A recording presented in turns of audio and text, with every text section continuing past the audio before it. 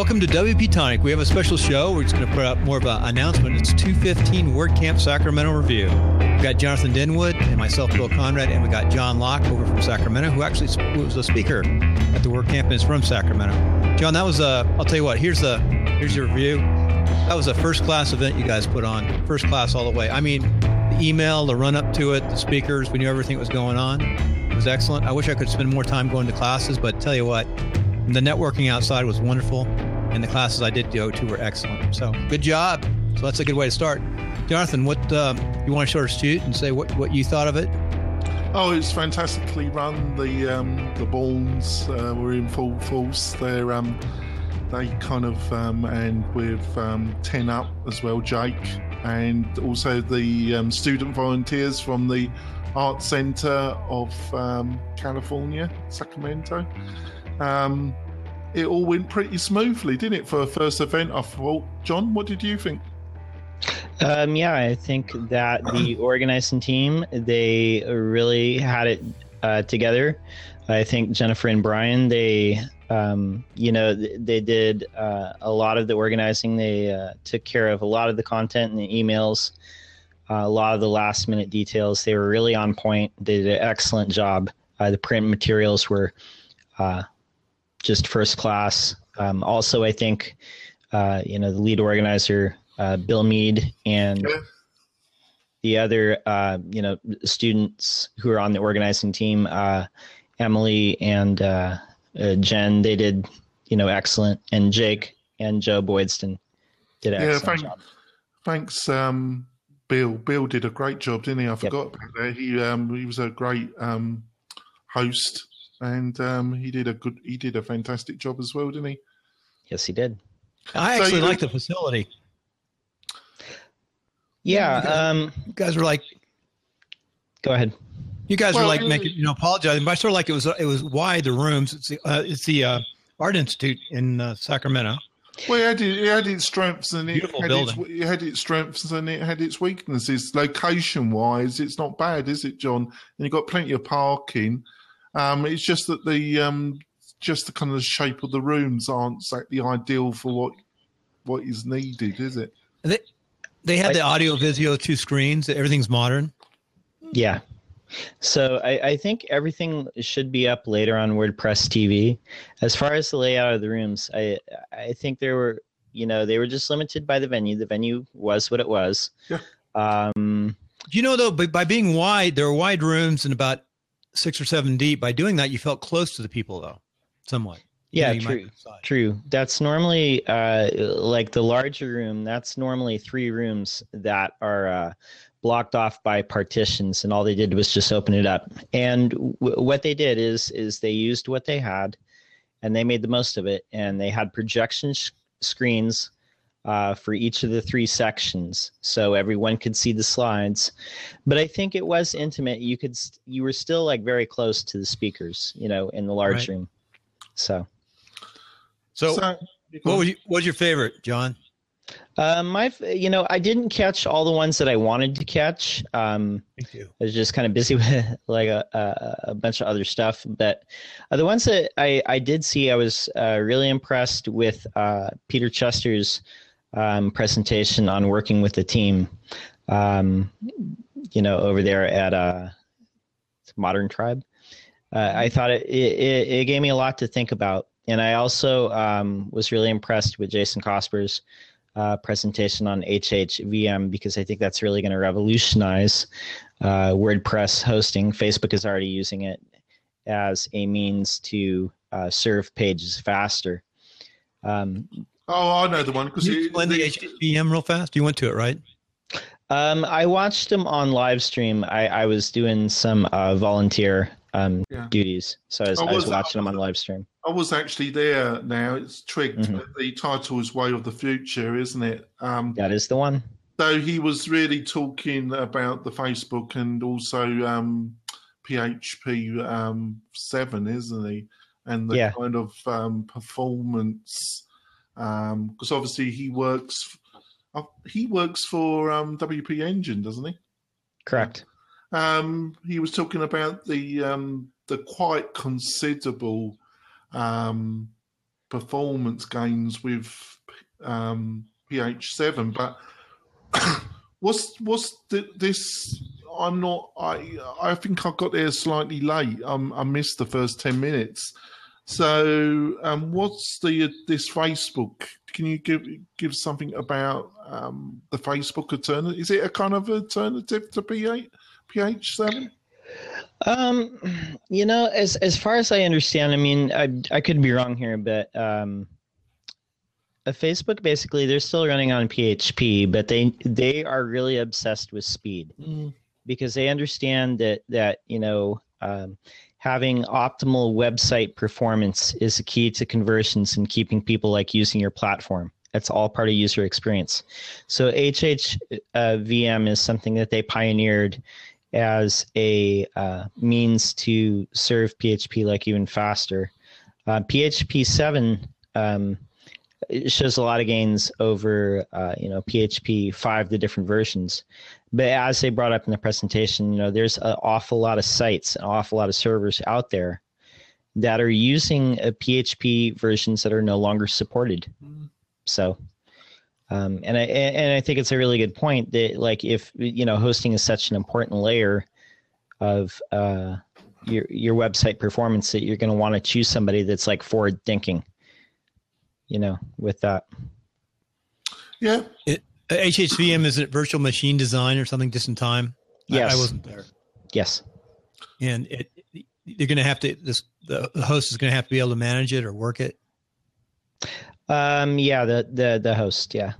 So what is it? Is it a kind of, is it something like Varnish or something that's put, or does it replace Apache, or is it something that's put on top of Apache that kind of communicates with the PHP and the Apache and accelerates things, or is it some kind of caching kind of platform? As far as I understand, I think it's something similar to Varnish.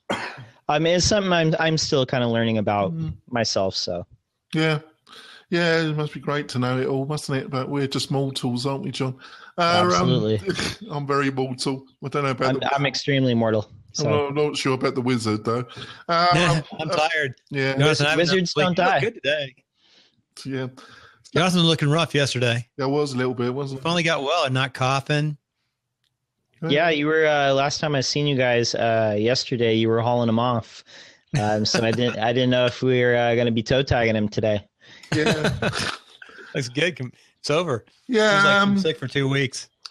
Yeah, it was a really dry topic, but actually it was Zach Tolman, who's the chief engineer for Wire magazine, and he did HTTPS is coming. Are you prepared? And when you look at the title, you think it'd be a snooze fest, but actually he did a great job of keeping something that's pretty dry, keeping it at a level where people that knew nothing about HTTPS would get something from it. And if the people that did know something, they would still also get something. And he made it reasonably amusing. I did make a couple English jokes, but they didn't go down at all well. They just that livens things up. English jokes. Just been dead. He just looked at me like I was dumb as ass. There you go. Like you had 3 heads. Yeah, exactly. But that was pretty good. And of course, we got to talk. I suppose we have got to talk about the big man in many ways. Chris. Chris Lima.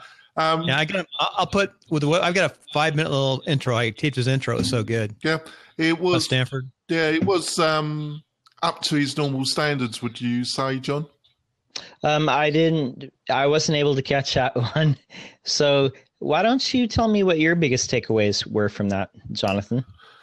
Well, it was subtle in some ways because he was talking about what did he talk about? That's a really good question. He talked, first of all, he talked about Stanford, he gave an example of how a kid got into Stanford without being the straight A student because he went and focused on a certain thing.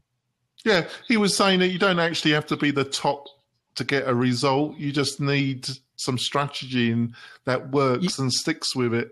Well, what he led into with that, he talked about this kid who got in Stanford. He led into, I focused into membership sites. I spent all this time, months and 30 months. I became the very best at membership sites. Oh, thanks. You've actually triggered my memory. I think the main point, John, was he was trying to point out is he could have talked about anything. He's quite capable of taking on any subject in WordPress, but he identified a subject that was niche enough but broad enough that wasn't overkilled already, commented to death blog-wise and in comments in general.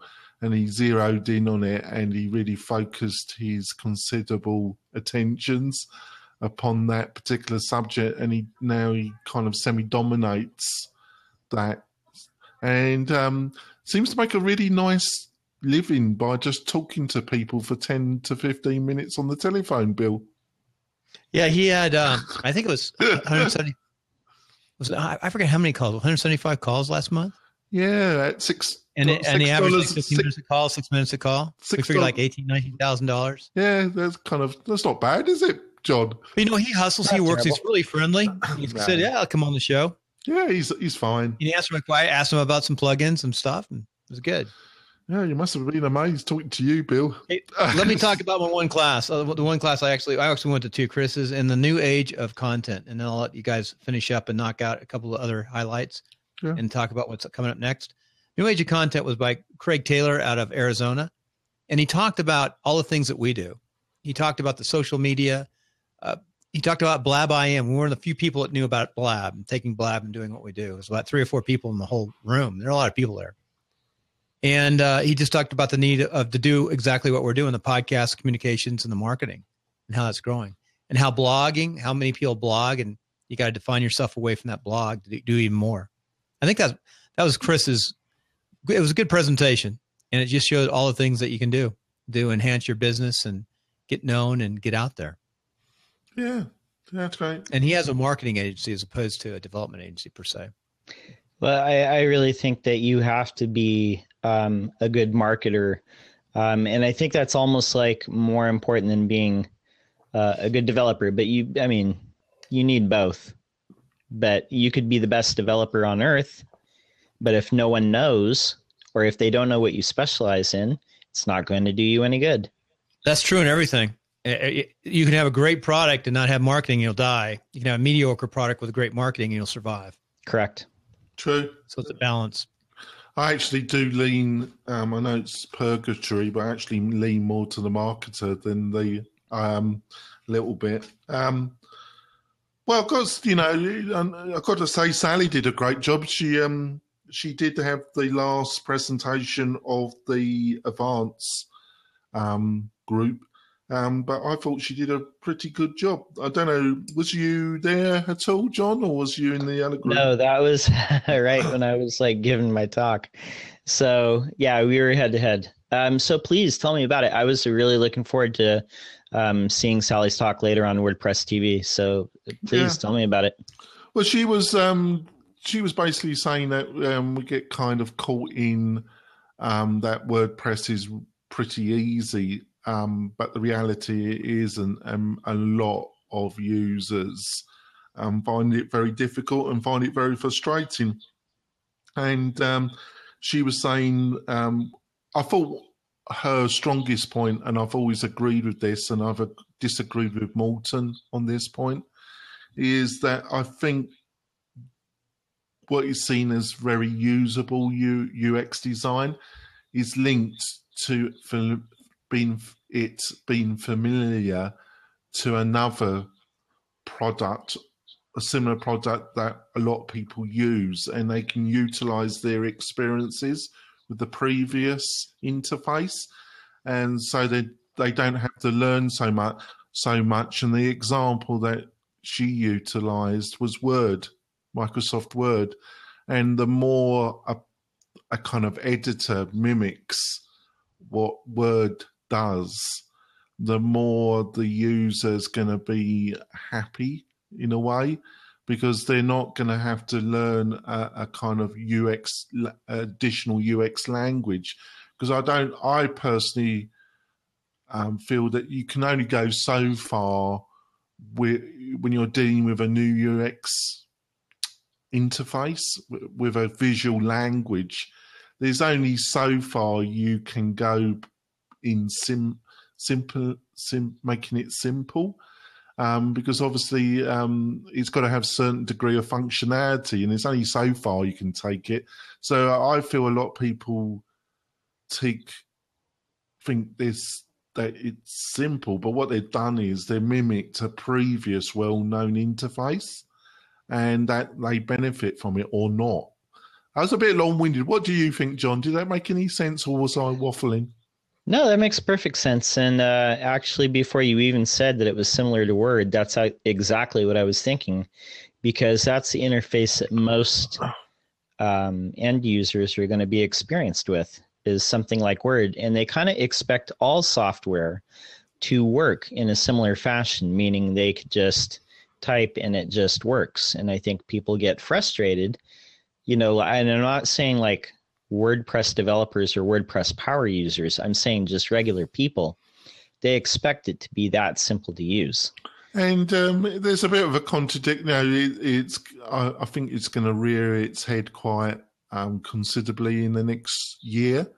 Is obviously you've got the RESTless API, and you've got the ability to have very custom back-end interfaces.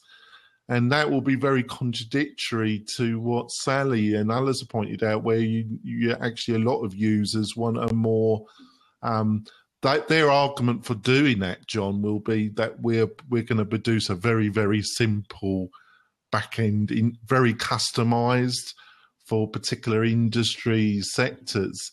But I think that's a bit of a going down the wrong warren, really, because I actually think familiarity comes from it mimicking a very popular bit of software or a way of doing something. So it'd be really interesting to see how all this turns out, won't it, John? Well, I think so. I think there's two sides to that argument. Well, one, WordPress is a very mature software now, and it's been around for almost 10 years. And so people have gotten used to having a back end that looks uniform. They know that the admin navigation is always on the left, and the way that things look is always the same. And that's why we're able to have like so many different themes and plugins, and they all kind of look similar. And there's a familiarity there.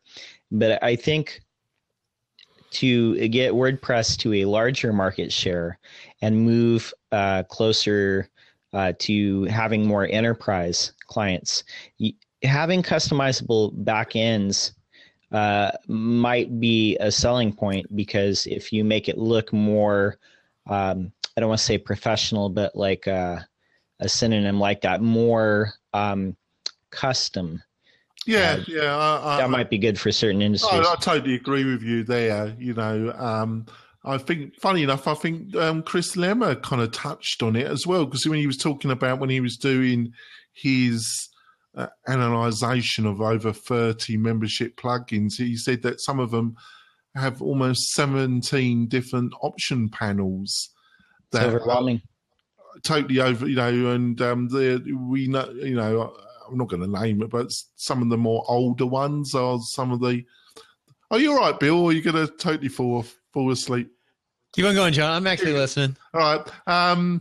So long day, long 2 days. Yeah, but he was saying that some of them have got very and some of it is that option. More functionality has been built on, and they've just added more options. And I think he's probably right about that. But also, I think if you do offer a lot of functionality, it's really a lot of time and money and energy really has to be kind of really placed in making something that is pretty complicated and ending up with a kind of option pane where you don't end up with 17. I don't think it's that easy. What do you feel, John? Well, I definitely think that. I mean, for a developer, it might be good to have like a ton of options, But for the average user, when they get presented with 17 options on a screen, it's confusion. When you have that many options, you get paralysis, decision paralysis. And,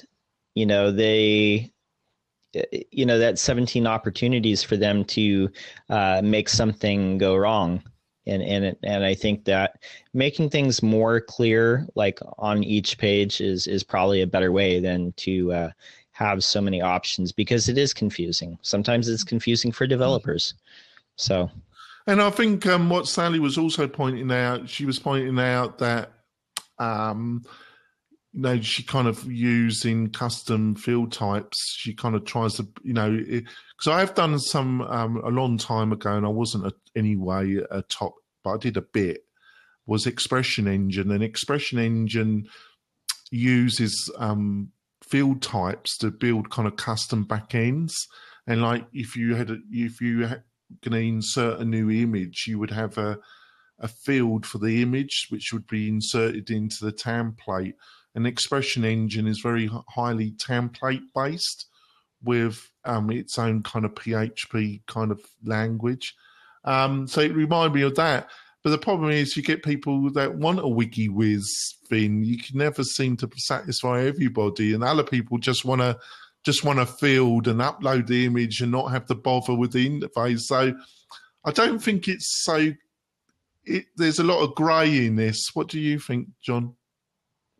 Well, I think that, at least from what we saw like last year, the head honchos at WordPress probably do see the WYSIWYG editors like Squarespace, Wix, and Weebly as competition for that market share. And so I think that, a lot of things are kind of moving at least that direction, to have that option. And I think with the WYSIWYG, it needs to be done like in a way that's better than something like Visual Composer, which is very popular.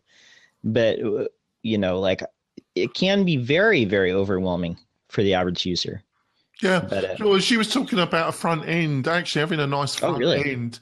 And I went to the website, and their website was down, but she bought a developer. I forgot the name of it actually.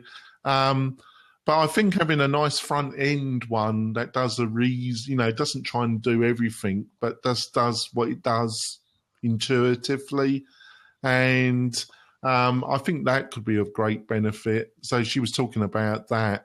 And I think you kind of took me back when I first logged into WordPress, and it definitely isn't intuitive. And I had utilized Word, and I had kind of developed using Dreamweaver and done a bit of Expression Engine and graphic design. So I wasn't in any way, and I still would say, what does really pages and posts really mean to people? It doesn't, when you get used to it, you totally understand what it is. But when you hear it first, what does it mean? But I do think there's only so far you can take it, isn't there? So it's trying to find that happy medium. What do you feel about that, John? No, I agree. I think if you're a new user, I think explaining like the difference between a page and a post is, I do think that's confusing to a normal user and anybody that's new to the WordPress ecosystem, because you're going to think just a page is a page. So there's always room for improvement. Yeah. And I also think there could have been some kind of guidelines, because I think there's some plugins that have the kind of setting pane in the plugin pane. They have settings where sometimes it's under settings, sometimes it can be under tools, can't it? And sometimes it could be, you get settings because it's a plugin that produces a widget, and you only get so you can end up with settings almost 5 or 6 different places, can't you? Oh yeah, totally. That is a common issue. Is that in the plugin market, there's no uniform place where settings or editing stuff shows up in the admin menu. Like everything is different, and that is really the thing with WordPress. Is every single configuration, it follows like a same basic outline, but each theme and plugin combination, it's completely unique. And yeah, that's what I liked about her presentation, because it does bring up, you could take it at the surface level and still get a lot from it. But hey, Jonathan, I want to keep this at 25 minutes. Let's wrap this up. I'm just saying one thing. We'll pass it around, and great show. But one that came up too is Russell Aaron from Las Vegas was there, and he's real active, of course. Great idea that came out. We're talking. I networked. I spent, other than 2 classes, I was out in the common area working on the computers and talking to folks. But Russell said, by the way, if you sit out like in the lunch and stuff, you can talk to Chris Lima. Out there, it's amazing what you do. WordCamps are great. That's why they sell out. But anyway, Russell, great idea for Nevada, and Vegas was very good. I wish I'd gone. You said I've heard nothing but great things about Las Vegas. Did you go, John, to Las Vegas? No. But I've heard nothing but good about it, and it was a good facility. Jonathan, you were down there, right? Oh, it was well run, and they had a good buzz about it. Anyway, so we can get, Nevada's a little smaller, but we're close, Northern and Southern California. The idea is to have one up here in Reno in the mountains and one down in Las Vegas. But the one in Reno, they want to have a camp out on Thursday night, or maybe Friday night, or Thursday night, and then bring people in and do it in August, off season between the events. Maybe get the rooms around $35 downtown, like one of the casinos. Have some fun. Yeah, maybe. Get it all set up down there. You guys need to jump in and start organizing it. Now, well, Russell Aaron, I think, would be lead on it for both the state. And they said they can't use the word WordCamp Nevada and just move it back and forth. It's got to be by city. All right.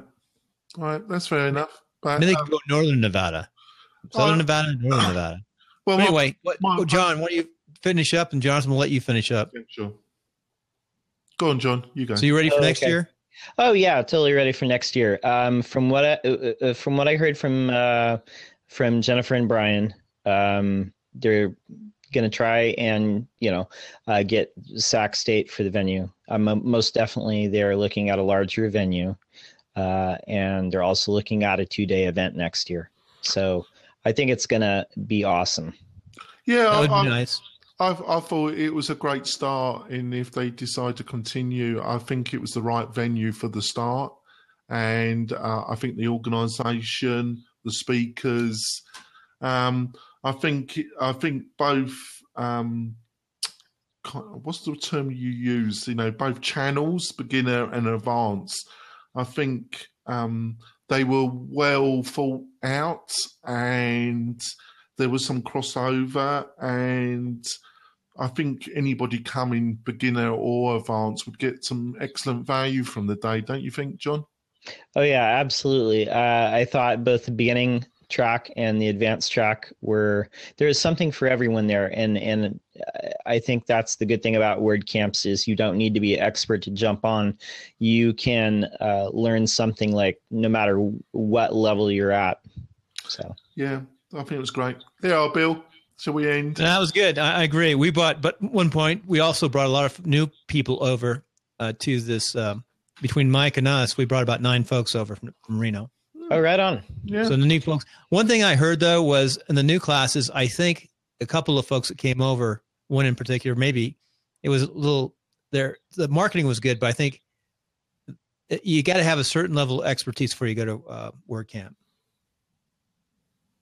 And why do you say that? I think you should already have had your own WordPress site, installed it. I talked to 2 guys. One guy saying pretty new. He was a reporter, fairly well-known freelance reporter. And I think you have to have fundamental understanding of WordPress first to really get the benefits. I see what you're saying about it would be good if you had your own site and installed it. And, just the basics, back panel, because they expect to know that, know what a plugin is, know what a theme is.